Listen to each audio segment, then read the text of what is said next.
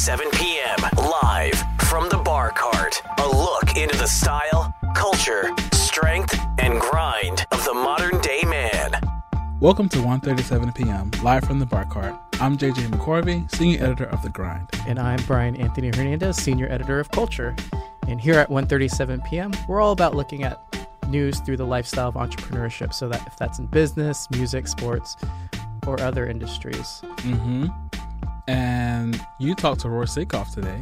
I did. And he is a perfect example of that multi-hyphenate type of entrepreneur. He is. Roy Sekoff is, of course, the founding editor of the Huffington Post and co-creator of HuffPost Live, their live streaming interview segment every day. And most recently, he's the author of a new comedic book called Lack Self-Control. So here's our conversation. All right, Roy Sekoff, welcome to the 1:37 p.m. live from the Bar Cart podcast. Now, here's the thing. It's not 1:37, though. The name is 1:37, but it's a little bit earlier. Yeah. So I'm feeling like a little bit thrown off by that. It's 1:37 p.m. somewhere, right? Everywhere. It's like the great those clocks. Yeah. It's always 5 p.m. Yeah. somewhere. Time to drink. Exactly. Yeah. Okay. Well, thanks for stopping by. Thank you. People know you best as the founding editor of the Huffington Post and co-creator of HuffPost Live. But today I want to start by talking about this thing, your new book. Yes. It's called Lack Self-Control, True Stories I Waited Until My Parents Died to Tell. Yes. And you just told me that there's an Easter egg on the cover. Yes. It's, on the cover, there's pictures theoretically from childhood pictures of yearbooks. And we had a hard time clearing the rights for some of these pictures. So at the last minute, we scrambled. And one of the photos is my wife of 25 years, my beloved Tammy. And so it's a little nice treat to have her on the cover of this first book, which offended her so much when I wrote it. So. Oh, hi, Tammy, if you're listening. Yes, I'm sure she will be. All right, so your book is named after the column in the elementary school report cards, Yes. Lack Self-Control, where teachers can check off if you're not being a good student. Yes. Well, and behavioral problems seemed apparently my signature because when I was writing the book, I had a lot of stories in mind, and I wanted to refresh my memory about certain specific things. So I dug through some old files that my mother had kept, and I found this trove of report cards from like kindergarten through ninth grade. And as I looked at it, a picture emerged, and what it was not a pretty picture because every single report card period, the teacher said the same thing. Roy lacks self-control. Roy needs to sit down and shut up. Roy is too disruptive in class. He seems like a nice kid, but he's a pain in the ass. So I saw this, and at the time, I saw it kind of as a very negative thing, like a scarlet letter. Like I had problems. But as I grew up and grew older and sort of reached now this position of middle age that I'm at, I realized that it's actually the best way to live your life. more of a badge of honor than a scarlet letter. Exactly. And not kind of, I don't see it as, lacking impulse control and just doing whatever comes into your head or saying anything. It's not that, but it's sort of a way of approaching life. I go back to nursery school, and you don't have to color inside the lines. You could sort of be messy, and you could sort of put things out there, and you could be funny, and you could, as I say in the book, I describe some of the things that it means to me, and one of them is, that you should speak up and you should speak out, and you shouldn't be afraid to say that the emperor has no clothes and in fact has a very small penis. So this is sort of a way to approach living your life. I love your humor, and that's sprinkled throughout the book. I hope it's not sprinkled. I hope it's dolloped on. I hope it's slathered on the humor. Sprinkled sounds like there's a laugh now and then. It's vaguely humorous. Well, in honor of your book, I actually dug up my first grade report card for you. Wow. Because it predicted my future just like yours predicted yours. I'd like you to read it. I would love to see this. There's a typo in there for my What teacher. very nice handwriting your teacher had. What was her name? Do you remember? Mrs. Sell. Mrs. Miss Sell, because then she got married. Miss Sell. Yes. Like S-E-L-L or like S-E-L-L. or like amoeba cell. It's like Brian is doing a good job. School. Thank you, teacher. You have a little problem with let the at out. However, he enjoys minding other students' business and needs to learn to work without disturbing others. Brian, as we say in the Yiddish language, you're mishpucha. That's family. Okay. You're like, you're part of the tribe here. Yeah. The lack self-control tribe. I mean, now I'm a long-term longtime journalist, so Yep. I'm glad I didn't take her advice in minding. Well, it's my own really business. funny, though, Brian, because as I found these report cards, one of the things I found, two things. One, my nursery school teacher actually wrote, Roy has a delightful sense of humor that is enjoyed by all, including his teacher, right? And then my first grade teacher said, Roy enjoys creative writing and should be encouraged to do so. So really, by the age of 7, I was basically a funny writer. And yet, I spent the next 40 years of my life trying to figure what the fuck I should be doing with my life. So you should listen to your 7-year-old self. Definitely. Maybe he's telling you something. Well, one other person who thinks you're a great humorist is the reviewer on your cover, Mr. Larry David, who wrote, I've read worse. Yes, high praise indeed from Larry David. How do you know Larry David? So Larry David, pardon me, I'm taking a sip of an ice-cold water beverage and clearing my throat. Larry David was two things. He was many things, of course, but one of the things was he was one of the first investors in the Huffington Post. That's right. He was good friends with Ariana, and he and his wife, Lori, his wife at the time, invested in Huffington Post. And he also blogged for us, and so I got to know him in that way. And he was also a dad at the same school that my kids went to. His daughter was in the same class as my son. Wow, small world. So we sort of got to know each other a little bit there. And when it came time for me to, look for people to do an early blurb for the book, I thought, my God, the greatest thing I could possibly have.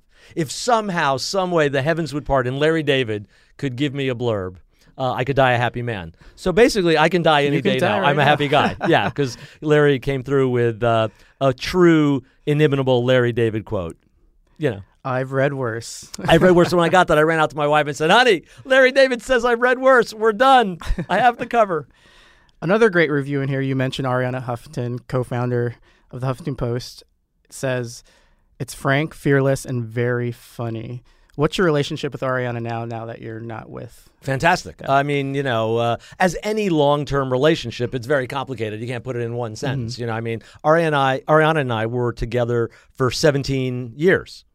So I worked with her for 5 years, 5.5 years before HuffPost even, was a glimmer in anybody's eye. And then we had that great run at HuffPost for 11.5 years. So 17 years, she and I were not just, work together. We were very, very, very tied into each other's work lives. I mean, we spoke all the time, sometimes 50 times a day. So, I was sort of her lieutenant, and whatever Ariana was working on, I worked on with her. And so, fantastic. I really, honestly, I look at my life, and every single aspect of my life is better now than it was when I met her. So that's kind of a good indication that there's something very wonderful happening in that relationship. She's a very, very interesting, charismatic, dynamic person. One of the great, and I don't mean this in a negative way. She stirs the pot.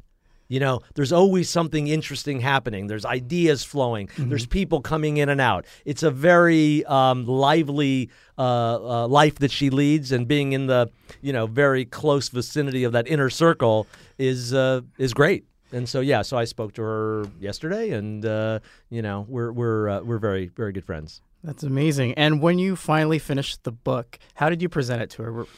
Well, it's interesting because I told her that I was writing the book, and I kind of wanted her to be the first reader of the blurbing nature. I wanted a blurb from Ariana, of course. Yeah.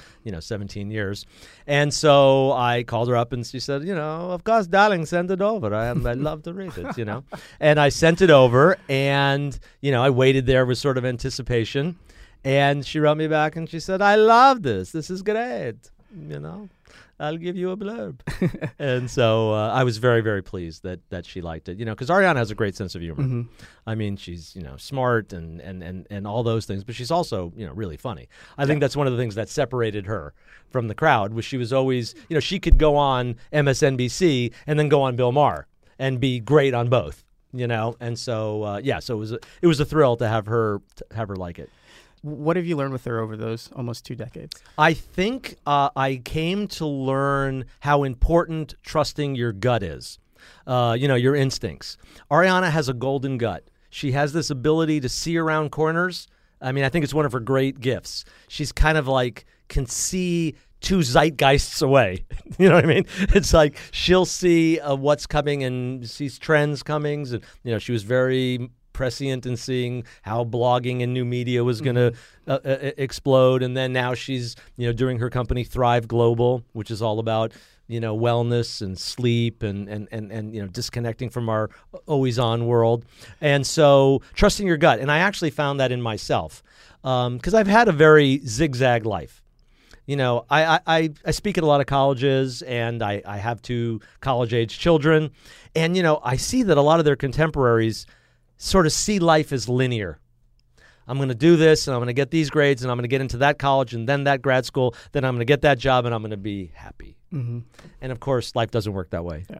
There's no set timetable. There's curveballs. There's, trap doors. There's all kinds of stuff that happens. And so I kind of look at my life as a zigzag life.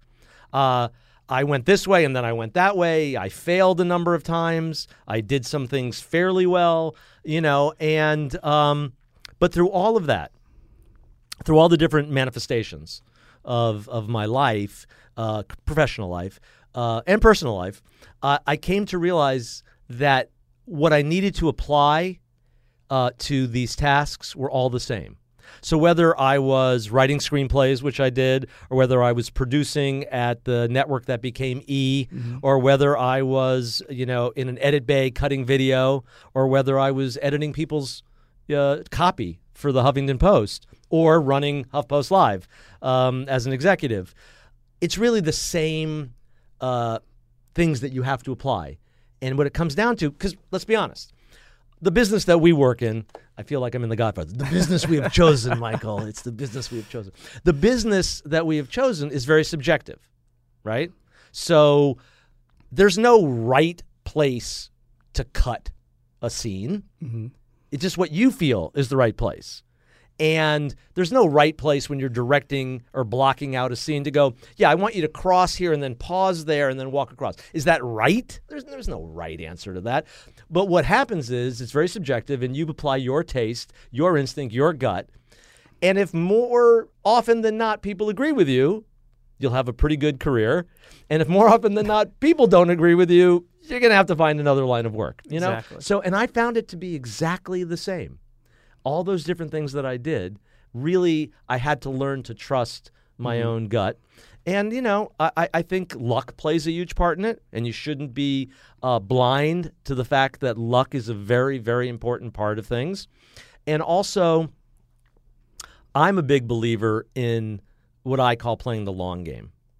Not having this minute by minute, is this right? Is this good? Is this, you got to sort of commit to something, go all the way with it, and keep pushing, and don't be so quick to pull the ripcord and bail, because sometimes you can't see that the thing that seems like a bad thing is going to be the good thing. Yeah. 2 examples from my life. I was a screenwriter for 8 years. And I worked a lot. I was a middle class kind of, had a good career, making good money. But I was very frustrated because nothing got made, because there's the whole development hell world of Hollywood, right? So I was working for studios. I was always busy, but I was really frustrated because I was like an architect who only made blueprints. They never built my buildings, And so at that point, through weird circumstances, which I will tell you about another time or later if you want, I met Ariana. Mm-hmm. And I thought, wow, in some ways I have failed at the thing that I set out to do. I mean, I went out to L.A. to go to USC Film School, and I wanted to be a writer and a director of feature films. And I thought, wow, so I'm taking this job, which, by the way, was an 8-week job, which turned into 17 years. Wow. Right? But anyway, so I thought, this is kind of a failure. But in fact, it turned out to be the best thing that ever happened to me. But I didn't know that at the time. And I didn't know it right away. It wasn't like, Eureka, I have found my people, I mean, it was a lot of hard work and a lot of left turns and right turns and, uncertainty. When we launched the Huffington Post, nobody thought that it was going to become what it became, really. I mean, if we're being honest, we thought there was potential. We thought that this could turn out to be something cool, but it wasn't like, oh yeah, baby, we're going to have 200 million unique visitors a month. Yeah, sure. It was a big risk, but the thing was you committed, like you said. You have to keep committing every single time you try something new. And apply every day. Mm-hmm. So when we were building HuffPost Live, which was a year-long process, it was a big project. Yeah. And we worked our asses off. And we were building something from scratch. We really were creating something that didn't exist. We created a platform that didn't exist, all the technology, all that kind of stuff. And it was a shitload of work. And one night, the fellow who co-created it with me, Gabe Lewis, and I, we both are from L.A., but we were working here, and we were sort of living at the Bowery Hotel. That became my home away from home. And we were walking to what we called home. We were walking back to the hotel from our office. It was like 1 a.m. We'd put in a 15-hour day, and we were exhausted, and we were bleary-eyed, and we were walking along, and I said, man, I must have made 100 different decisions today. And they're like, yeah. Then we took 2 more steps, and I went, and think about it. We got to make 100 decisions today. How cool was that? So it's that yin and yang. It was exhausting. It was, terrifying. It was, this uncertainty, and yet there was this thrill that we were trying to do something hard. Mm-hmm. I'm a big believer in the value of trying to do heavy lifts, things that are not easy. And you address HuffPost Live and the thrill of it all, and some of the obstacles you faced with producing that show in this hilarious chapter that I want to talk about right now in your book. It's called Snoop's Weed and Khloe Kardashian's Vagina. Yes, that is actually the title of the story. Why did you want to address the celebrity tango, as you call it, in that chapter? Yeah, there is a certain level of obvious interest in what was that like. You had this big job and there were celebrities coming in and out of the office all the time. And was it great? And was it fun? And was it cool? Yes, yes, and yes. But there was also challenges. And so I write about 2 of the bigger challenges that I faced. Because what I thought was, my title at that time was, founding editor of the Huffington Post and president and co-creator of HuffPost Live. So I was the guy in the suit. If you looked at our office, we had 100 people, and I think the average age was like 13. We had a very youthful staff. And so I was the old, salt and pepper haired guy who wore the suit, and in the corner they'd come, oh, he's the guy. And that's what it said on my business card. But I think that my job title really should have been fireman, because really, man, that's what you ended up doing all the time. There was always a fire to put out somewhere. And I didn't realize how big a role celebrities, because when we launched HuffPost Live, celebrities were going to be, as you said earlier, like the sprinkling. Mm-hmm. We're gonna sprinkle it a little bit on there. But it turned out this is the internet.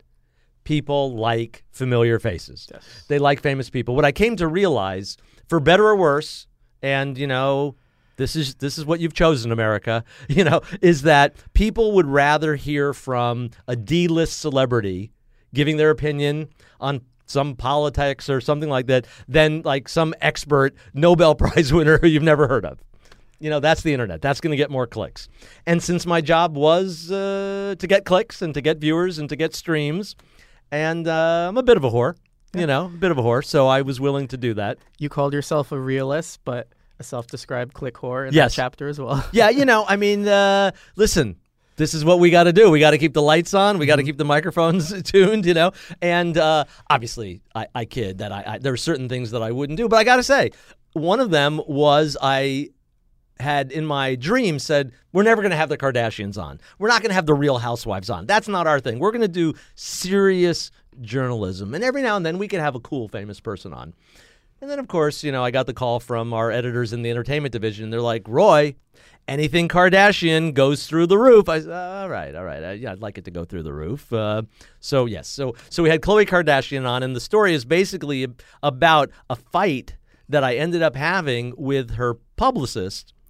I should say 3 publicists. One of her 3 publicists. She had the personal publicist, she had the publicist from E, she had the publicist from Kotex U, which was this organization that she was representing, and they decided that we couldn't talk about Kim and Kanye.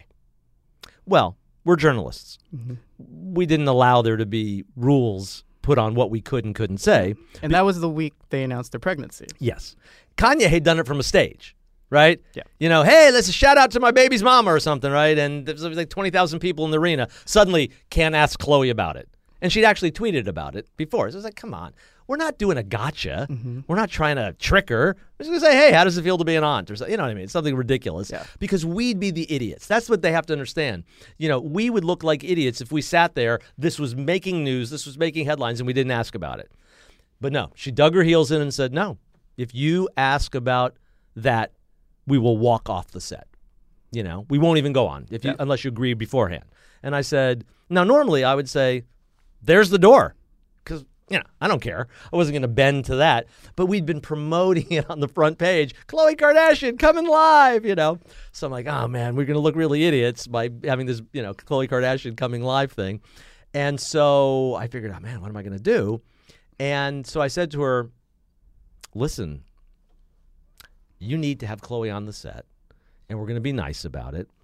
Or I will walk on the set, and I will sit where she was supposed to sit, and for 30 minutes, I will talk about why Khloe Kardashian is not sitting in the seat, and then I will cut that into small clips, and I will put it on the front page of the Huffington Post and keep it there for a week. And she laughed. Oh, that's funny. No, I'm not kidding.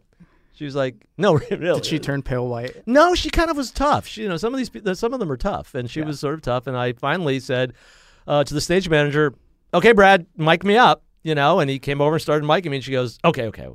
But the funny thing, the payoff was, you know, she was there representing Kotex U, which is, you know, to help girls feel better about their bodies and understand, you know, all these important things. And you know, we took a lot of calls. We had people Skype in, Google Hangout in. And one woman, you know, Skyped in and wanted to ask about, you know, vaginal odors. And Khloe, like a pro, just jumped up and was like, oh, do vaginas smell? Mine smell like roses. Wow. And I was like, there's a quote for you, you know. And then she went on to talk about her vagina for, you know, 10 or 15 minutes. Fantastically, by the way. Vaginas rule the world, I think yes, is what she said. vaginas rule the world. And she, you know, she thought, you know, any man can be beaten with a good puss, I believe she said, was her turn of phrase. And so I thought, you know what? That is an encapsulation of celebrity culture in its essence. You know, you better not ask about Kim and Kanye for one thing about some, you know, people who've lived their life publicly on a TV show. But yeah, I'll talk about my vagina for 15 minutes. Sure, why not? So that was kind of, you know, the story about Khloe's vagina in HuffPost Live. It's an amazing story, so I hope people pick up the book and read it. We won't spoil the other half, the Snoop side. Yeah, we'll save the soup. Away too much. Save like a little teaser. But I do want to ask you, because we both live an abnormal life where we hang out with a lot of celebrities, interview them for our jobs, but also just like interact with them outside, off camera. Yeah. What have you learned over the years just interviewing them? You know, I don't think it's healthy, you know, to be a celebrity. I think to get that much attention and to have people falling at your feet. And, you know, it's the weirdest thing because I've known this for a long time. 100 years ago, 100 lifetimes ago, I was also a freelance journalist. This was when I was in my early 20s. And I just stumbled into that like I've stumbled into many things. And suddenly I was doing profiles of celebrities for women's magazines, 17, Elle, Mirabella. And, you know, I saw that a lot of them were really unhappy with certain parts of their life. Most memorably, I interviewed Bill Murray after Ghostbusters and all that. And he took it off and went to live in France. Because what he said was, it was a great description. He says, my problem is, not that I don't like people, I do like people, but I end up having the same conversation again and again and again and again. So, Bill, tell me about the gopher. No more about the gopher in Caddyshack, you know? And so it's unnatural. And I felt it. I'm not even in the universe of a celebrity. But just doing the beginnings of this book tour, I did a couple of appearances, and I did one at my old haunts, you know, AOL Build. And when I walked up, they had like 5 paparazzi and they were like, Roy, and they were clicking. And suddenly I felt like a different person. Like, oh, what am I walking like? What do I look like? And I suddenly became very self-aware and also like, oh, I'm special, but I don't know if I like this level of specialness, And imagine that happening every day, every hour. And you become sort of used to people serving you, and, people are nicer to you when you're famous. And so I was sort of famous adjacent, like I'd go places with Ariana, and, the waves would part. The sold out restaurant would suddenly have a seat. And yeah, that's great. And you kind of could get addicted to that, and you kind of get used to it. I mean, I see the allure of it. I'm not saying, oh God, who would want to be famous? Basically, everybody in America wants to be famous now. Now, particularly when anybody in America can be famous. Yep, with social media. Right? Just for being famous. You're Insta famous, or, you're a Real Housewife. What the hell is that? Right?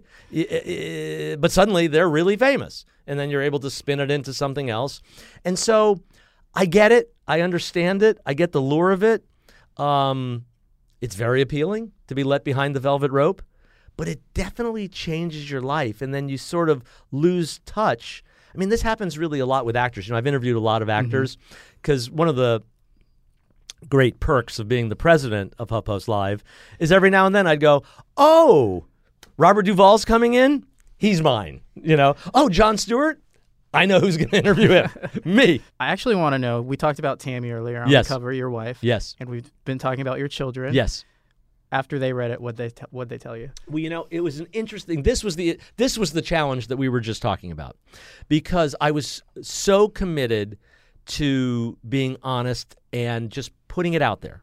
And I have to say, I'm the loser in most of these stories, because to me that's comedy, right? I'm the schmuck who thinks something good's going to happen and it doesn't. That's comedy, right? Or at least it's a kind of New York Jewish kind of comedy, the thwarting of expectation and desire, and that's sort of the heart of a lot of these stories.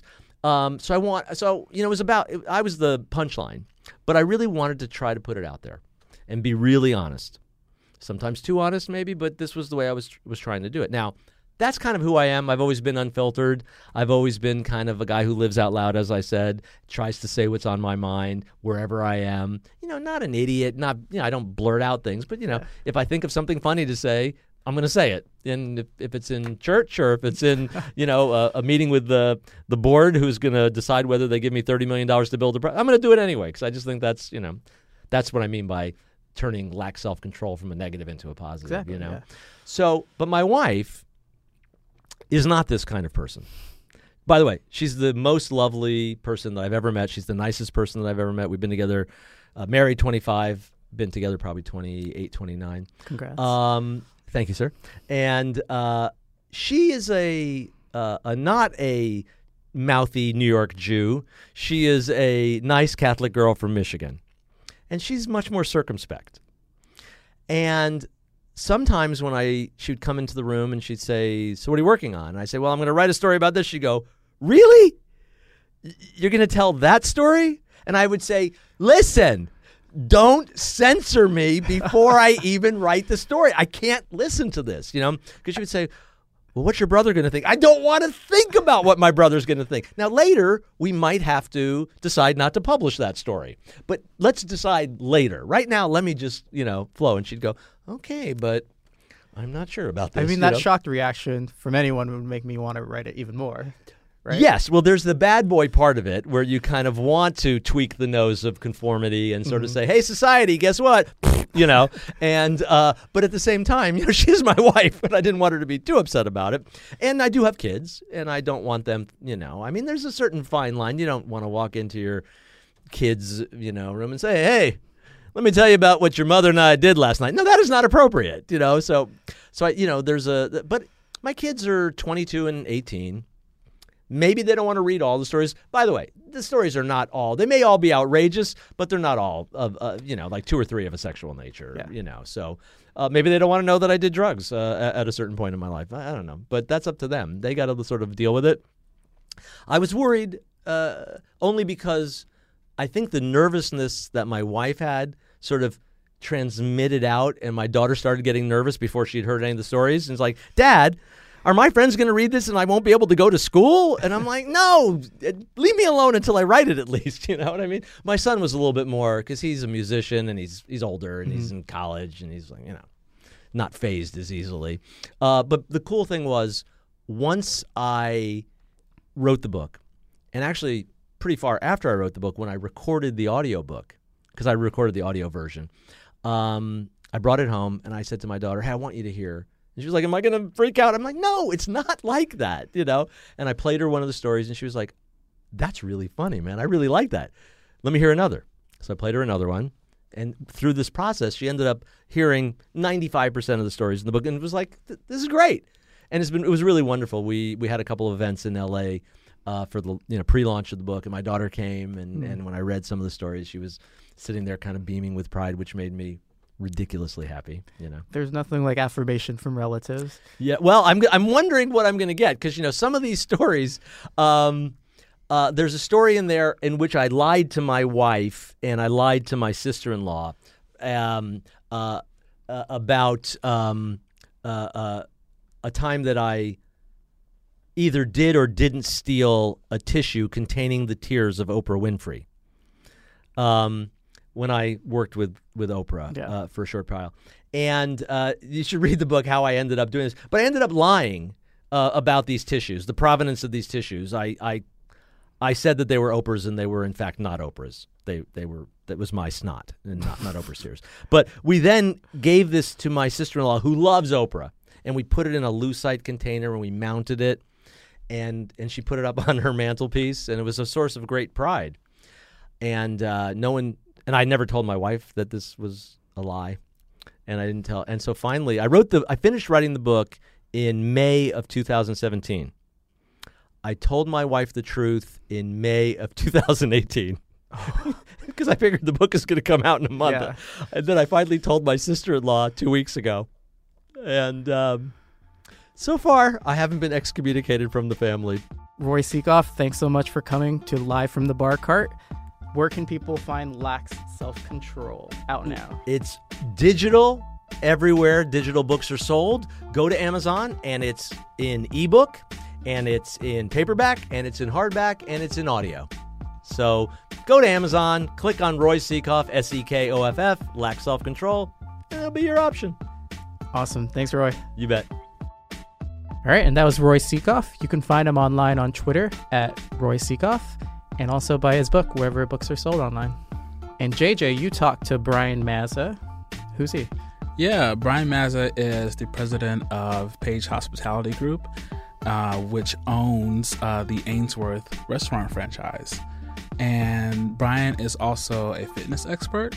That's right. I saw him on the cover of Men's Health, right? That's right. And you probably also saw him on Instagram. He sometimes has a shirt on, sometimes he doesn't. Mostly has it off. All right. Well, let's take a listen to his abs. Yeah.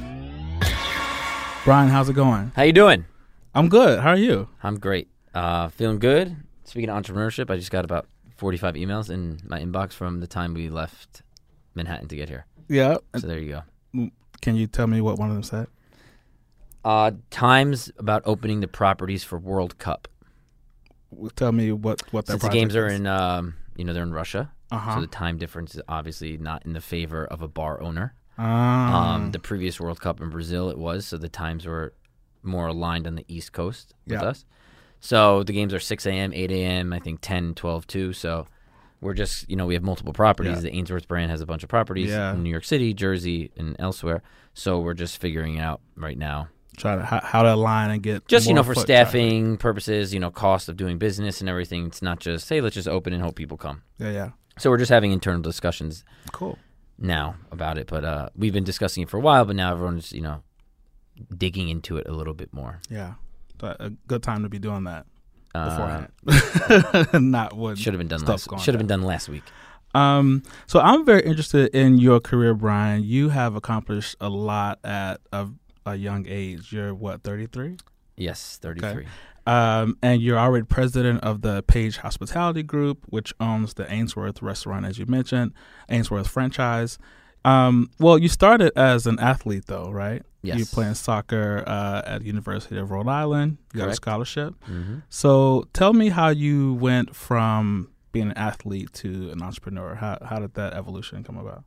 Well, I feel like they're very similar in that sense, because, well, especially if you play an individual sport, you have to really rely on yourself and grind until you can get to a level of being an entrepreneur that you have to rely on a team. Right. But being an athlete, there's so much work and dedication that goes into being successful, winning a championship or making the team or, not starting and then trying to come back and start the next season, which I was talking to my intern Benny about, what he's going through right now and everything, right? So you have to do everything possible in life if you're an athlete or an entrepreneur to dictate what you want to get done. Which I was talking to him yesterday. It's that don't go into next season don't give anyone next season an opportunity to say, well, you didn't do that, so you're not going to start or play. You must never allow anyone to ever have an excuse for you in that sense. So as an athlete, my club soccer team won a national championship at U16 level, and then probably everyone in my club went to go play Division I soccer to get a scholarship. So everyone was really, really good. I wasn't always the best player in that team, which is good, I think, in that sense, because it made me continue to work harder and harder. But being an athlete and being an athlete at a level where you're winning and you can take it to the next level of maybe going pro, there's a certain level of sacrifice, dedication, commitment, and really looking in the mirror at certain times where you have to dig deep when you don't want to. Yeah. And I think that is a direct correlation of being an entrepreneur. Yeah. I think everyone says they're an entrepreneur now, and unfortunately that's not always the case, right? Yeah. But there's opportunity more than ever in this world, in this time, for people to be entrepreneurs. Oh, for sure. When we created the Ainsworth brand, we had no clue really what it was going to take off and be. And now, our next property is opening in Nashville next month, and we're about to have 8 Ainsworths. So wow, it's really crazy. But every day is something different, and it's not picnics and high fives every day. It's a struggle. It's a grind. You want to throw your phone against the wall sometimes. You want to quit sometimes. You want to, but again, if you want to be a successful athlete, there's certain things you have to be able to do every single day in order to continue that. Yeah. So I think I use those traits that I developed over the, 30 years of growing up and playing and losing and winning and not wanting to go to practice and then going to practice or not wanting to do something and having to do it.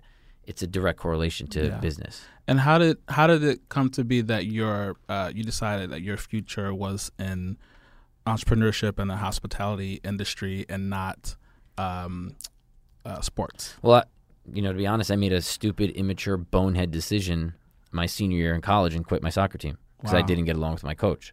And there was opportunities maybe to go professional there. And, 2 years ago, I got asked to try out for the Red Bulls. Wow. At 30 years old. So I had the ability. I didn't have the mindset. Yeah. And, I always talk about this. Like, I don't live with regrets, but I live within that regret. That day I made that really dumb decision, listen, I have a great career now and I'm really thankful for it and I don't take it for granted and I work at it every day. But would it be really cool to play professional soccer? I'm sure it would have been really cool to do that too. So, I mean, and who knows what life would look like if you. I think everything happens for a reason, for right? Sure. So, but yeah, I mean, I made a really bonehead decision then, which derailed me from doing that, and I was kind of getting burnt out from it. Mm-hmm. But now that I look back, I probably should have bucked up a little bit and really handled it like a mature adult. But I didn't. Well, I mean, sometimes, we're just not ready for certain opportunities, and then timing is everything, right? Timing is later definitely on when we're ready, right? So you're in college, you leave school. So I leave school and then I get into women's fashion. I had an opportunity through my cousin to work at a showroom. Okay. So I did that. I was at this showroom called Michael Cohen Showroom. I was there for a month and then got laid off because the brand I was working with went under. Yeah. And then I didn't really know what I wanted to do, but I wanted to move into New York City. So one of the guys who's my best friend now, who I played with, a bit older than me, had an apartment. And he was he actually broke up with his girlfriend, and he was like, hey, do you want to move into the city? And I had like $400 to my name at the time. So I was like, you know what? Whatever. Let's just do it. I'll figure it out. So we got a rent-controlled apartment on 89th between 2nd and 3rd, a nice railroad apartment, 2-bedroom apartment. I think my bedroom, I paid like $500 a month for it. Wow.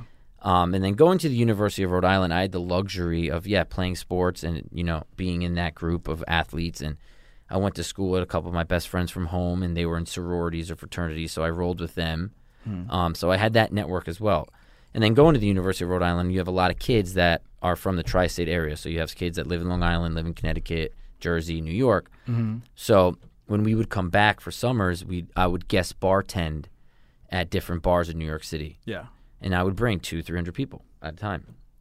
So coming back after I graduated, I said, I'm going to continue to doing that now, just to, make some money. So I did that, and then throughout that process, my sister at the time was a really prominent hair colorist in New York City at Warren Trachomey, and her client was Rachel Yucatel. Wow. At the time. So Rachel was like, hey, I'm working at this nightclub in the Hamptons called Dune. I need a young, hungry kid who wants to be my assistant. Ding, ding, ding. So my sister signed me up. She's like, listen, I signed you up for this club in the Hamptons. You have to drive out there Memorial Day weekend. You're going to meet this girl, Rachel. This guy, Matt, who my partner is now, Matt Schindel, owns this club. You need to meet them and go do your thing. I know you can crush it. So I went out there. I walk into this Hamptons house. Rachel, beautiful girl, comes down in a bikini. She's like, hi, I'm Rachel. I'm like, oh, what is going on? She's like, listen, there's no room in the house, so you have to stay in my room. And I think at that time she was dating Derek Jeter. Wow. Or hanging out with Derek Jeter.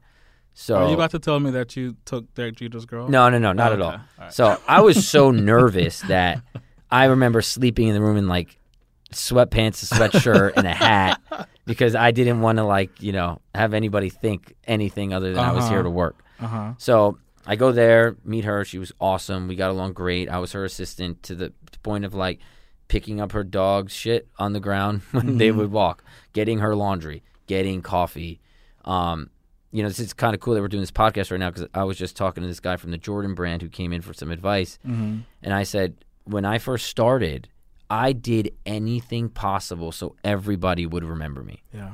If it was like, hey, I'm hungry, I'd be like, yo, I'll go out and get food for people. Yeah. Hey, I want to work out. Let's go. I'll do some workouts. Let's beast it. Hey, I want to play basketball. I'll play you one-on-one. Yeah. I want to play football. So I think you have to become different in any job you have. And also make yourself available, right? Exactly. Yeah. And so many people have egos that they won't do anything, but hey, I was out getting garbage, picking up garbage, doing anything anybody wanted me to do. Yeah. Hey, I need someone to paint the room. I'll paint it for you. Even if I didn't know how to do something, I figured it out. Right. So we did that, and then I met my partner Matt at the time, and I am a good athlete. So the next day after the first night of work, I was so enamored by the nightclub scene and the Hamptons. I mean, people are spending $10,000, $20,000, $30,000 on tables.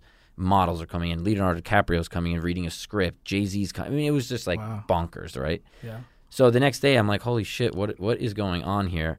And then my partner's like, hey, there's going to be a wiffle ball game. You look like you're in pretty good shape. Do you know how to play wiffle ball? I'm like, yeah, I can play wiffle ball. So me and him murder it, and then me and him just hit it off. And throughout this process, I'm actually working at another clothing company as well. So I think I was making like $25,000 a year at that clothing company. In the Hamptons, I was making anywhere from like maybe $800 a night to $1,500 a night cash. Damn. And one thing that I've always done well that I've learned from my parents is hosting. And I think that's really important for everybody to... How did you... Because they would host dinner parties or if it was Christmas or Thanksgiving. And I try to really instill in the people that I hire with our properties or just anything in life. I think it's really good for people to know is you want people to walk into your home and be like, wow, it smells really nice. It's very clean. The food is great. The drinks are great. The music's awesome. I want to go back to Brian's house. Yeah. And I think that's, you need to teach people that in hospitality. So I always knew that. I remember my dad like polishing the marble in the bathroom before like his brother would come over for Thanksgiving. Because he just wanted it to be nice. Create a good experience. My dad grew up in the Bronx, in a one-bedroom apartment. So now that he had this house in Westchester, he wanted, you appreciate things. So, doing all that, I really try to teach that with everybody. So when I was just a host, I just really loved it. I loved people coming to the club, and I had the ability to make their night great. Yeah. So I would take them to their table and make sure they had the perfect real estate and make sure that their drinks were great. And I was meeting the most important people in the U.S. or the world that are in the Hamptons. Yeah. I mean, major people. And then, we had this nightclub called Honey on 14th between 7th and 8th. Mm-hmm. And then we'll just fast forward for time purposes. And then, we have the next summer. And then, Rachel wasn't there anymore, but this guy, Andrew Goldberg, who I think is probably the best host in the business. He's a partner at Marquee and Tao and everything. And hope Andrew's listening, but he taught me so much about the business. And then we'll fast forward again, and then it's the next summer. That's 3 summers about to approach. And Andrew and Rachel leave, and then I had the opportunity to run the show. And then I ran the show for 3 years. And then, just the lifespan in nightclub business is really difficult. So then we transitioned out of that. And then that led us to 2009 when we created the Ainsworth. So we created the first real Sunday fun day for, football in the city. What were some of those initial challenges, with the first location? Like what surprised you most about? I think it's really important, and I think for anybody in business, is to make sure your capital is correct and you have enough money to, for a rainy day. So, hurdles like that, in the beginning of a business, you don't know what to really expect. I also we didn't expect the business to be that successful in the beginning.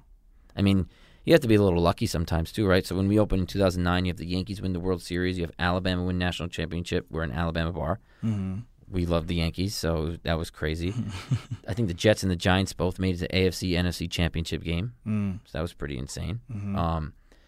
And once we create this football party, I remember the Giants would have a game at 1 p.m. and they were at our bar at 5 p.m. Wow. That's how it was. Yeah. Because no one in New York City ever saw a sophisticated sports bar like that. A destination for a this destination. event. We created an experience for people. Yeah. They never saw TVs that are 25 feet up. They never saw a big space like that. They never saw girls like that at bars watching games, getting into it. They didn't have food, an elevated experience. So I just think, the challenges in any business or anything you do, you never know what's next. Yeah. And you might have this one vision, but that might change a little bit, right? Right. So. Cool. You have this kind of rigorous diet and exercise regimen, but you also came up with the mac and cheese burger. I did. That Ainsworth became famous for. Yes. So how did you come up with that? Everybody who knows me knows I can eat. Uh-huh. So I can really dig in if I need to get after it. Okay. So when we created this mac and cheese burger, we wanted to, take our food and culinary game to another level. So we said, let's create a gourmet burger program. And I wanted to hit all different types of burgers. So when I first created the mac and cheese burger, I'm thinking, what does everybody really love? Everyone loves mac and cheese. Even like me, I love mac and cheese. If you don't love mac and cheese, something's wrong with you. I love a great cheeseburger, right? Mm-hmm. How can we figure this out and make this concoction one? So I spoke to our culinary team, and we had so many different meetings and different options how we could do this. But I said, we just can't get a burger and just put mac and cheese on it. That's just boring. So we figured that we could do a mac and cheese panko patty. Mm-hmm. So you got the bun, then you got the patty, Mm-hmm. then you got the meat, then you got the cheese, and then the mac and cheese goes on top. Oh, I haven't had lunch yet, so you never had it. Have you had this burger yet? I haven't, but I'm saying I'm starving right now, just hearing you describe it to me. And then we just did the 24-karat gold wings. Oh, that was Ainsworth. That's Ainsworth. Wow. I did that with Jonathan Chevin, Food God. Yeah. So it seems like you created a lot of food to be purposely memeable. Yeah. Unfortunately and fortunately, you need to use social media these days to continue a brand, right? Yeah. I think that's just the day and age we live in. Yeah. You still need to provide that consistent experience as much as you can, but you need to do other marketing things in order to. If you Google the gold wings, I think we've been covered by every outlet. Yeah, yeah. World Star, Complex, Hype Beast. When I went on Hype Beast, it was crazy. Is it are they dipped in real gold? It's edible gold, yeah. It's Wow. edible gold sprinkled on it. And how much does that dish cost? So you can get 10 for $45, 20 for $90, and then if you want to be the big boss in town, you can get the $1,000 package with 50 wings, $1,000, and a gold bottle of Ace of Spades. Wow, that's actually cheaper than I thought you were going to say. People have been doing it. It's been really crazy. Wow. So tell me about that process. How do you, when you think, okay, I need like a hit that's gonna go viral and people are actually gonna come try? Well, I did the mac and cheeseburger 3.5 years ago. Yeah. And been riding that wave for a long time. Yeah. And then I think if you force things like that, it never works. Yeah. So because it looks obvious, like you're trying to get the attention. Exactly. You are trying to get attention, right? Yeah. And you want people to come in, but it has to happen organically. So it happened. I know Jonathan forever. I ran into him in the East Village in January when I was with Leo and my wife, and he wanted to see Leo, so we all were hanging out. And then I just figured, hey, how could we do something together since you're a food god? And then we just shot the shit about it, and then we came up with the Gold Wings together, and then I executed it for him, and it's probably been his best thing on his Instagram page since he started. And you have a pretty large Instagram following. Personally, or the brand? You. Yeah. You personally. Do you have a preference for which platform you use to kind of grow your own personal brand? Because I don't know how active you are like on other platforms like Twitter. Well, it's really interesting because when I sat with Gary Vee, he gave me some really good advice on using LinkedIn to reach the professionals in that sense a little bit more. So I've been digging in on that and then using that platform. But Instagram is my main way to spread the love. Yeah. And why that one first, do you think? Why has that come more natural to you? I don't know. I mean, I've been on Facebook forever. And Twitter I just use usually just for my news sources and everything. But Instagram, it's just more fun, I guess, to create the content, throw a filter on, change this, change that, tag this person, collab with that person. Yeah. I know that you are expanding the Ainsworth to some different cities this year. Yeah, we have 4 Ainsworth in New York City. We have 2 in New Jersey, 1 in Hoboken, 1 in Newark. We just opened up in Leawood, Kansas, and next month we'll be in Nashville. Nice. I love Nashville. It's one of my favorite cities. Awesome city. Yeah. Everyone is so cool there. Everyone's so sweet. And the F&B scene is just booming. Yeah. So what factors do you decide, or what factors play into your decision for where you want to open a new restaurant? What are you looking at? So since we are a premier sports brand, we need to go to markets that have just really strong followings for teams. Not necessarily teams that are great. Yeah. Just teams that have diehard fans and teams that really love F&B. Yeah. And I think our brand is so scalable and translates so well to so many different people that you also don't have to love sports to come to our brand because our food is great. Yeah. Football is only 17 days out of the year. Right. So we have to be able to give a product that people can like 365 days of the year. Right. So I think we do that well, and we complement our brand really well with the way we design it, the way our menus are laid out. You can, sometimes we don't have game sound on for games unless it's a popular game or a big time game. So we make it really inviting for everybody. You could do your birthday party, you could do an event. So when we go into these cities like Nashville, awesome hockey, really strong football. We're right across the street from Vanderbilt, great college. Yep. We're in Kansas. You got the Chiefs, you got the Sockers over there, you got the Royals. So we really want to go into markets where we can be, a home for people to watch games. Right. That's great. Well, Brian, thanks so much for making time for us at 1:37 p.m. live from the Bar Cart. Where can our listeners follow you on social? So you can catch me at Brian Mazza on Instagram, and that's probably the most consistent and best way, and LinkedIn as well. Awesome. Yeah, and that was also Brian Mazza. Follow him on Instagram, where you can find him mostly, especially if you want to add more thirst traps to your IG feed. And learn about all the hustles in his life, because they're both very accomplished people, and those are the guests we like to have on the show. All right, it's time for this week's latest launch, where we tell you what you should listen to, what you should watch, what service you should try, what you should read, what you should go see and experience. What you should drink. That too. Ignition sequence start. So what's your latest launch? My latest launch is the Oprah Winfrey exhibit at the National Museum of African American Culture and History in DC. In DC, yeah. right? So me and my friend Shayna went this past weekend, and it was pretty awesome. So the museum opened this exhibit a couple of weeks ago, featuring Oprah, the media mogul herself, and her life. And it was, first of all, huge, and then second of all, that it was just packed with people.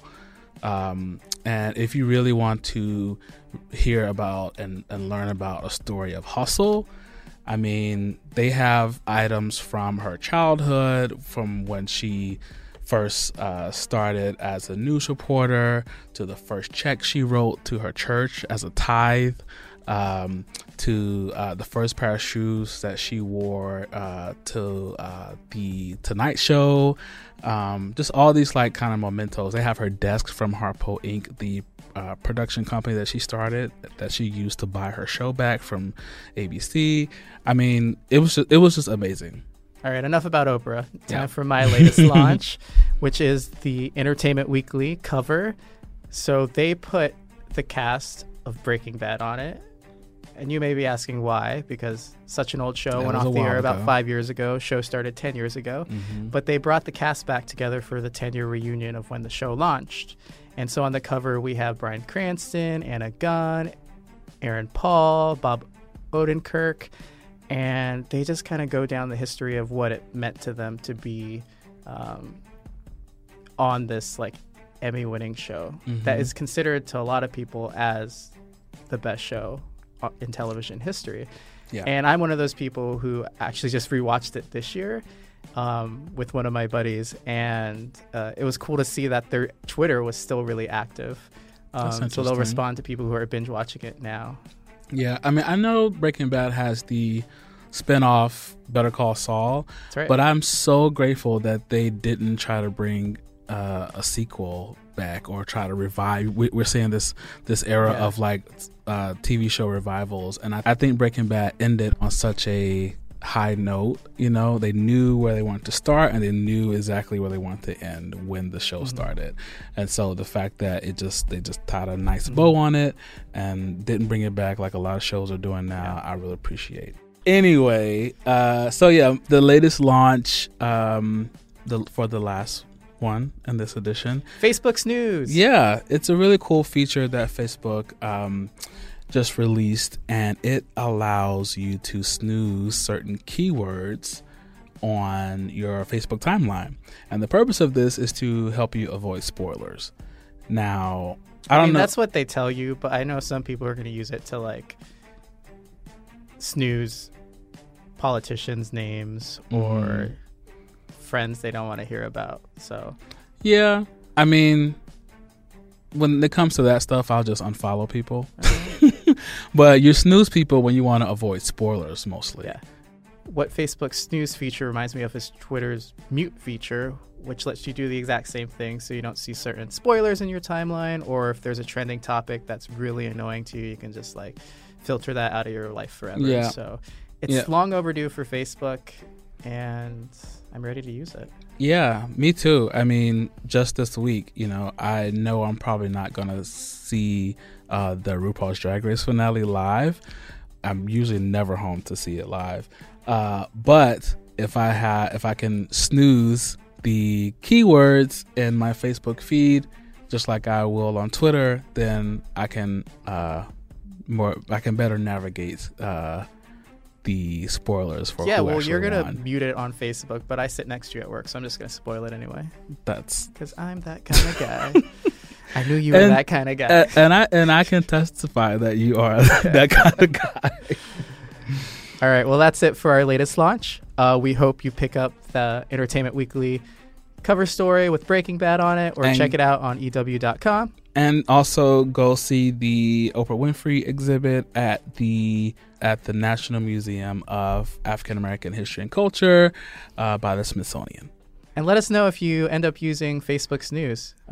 You can comment in the review section, or find us on Instagram at 1:37 p.m. or Twitter at 1:37 p.m. Or just snooze Brian. Wow. You don't need to see anything he's posting on social media. I can testify to that. All right. And remember, if you want to own your future, start this minute. That's 1:37 p.m. Live from the bar cart.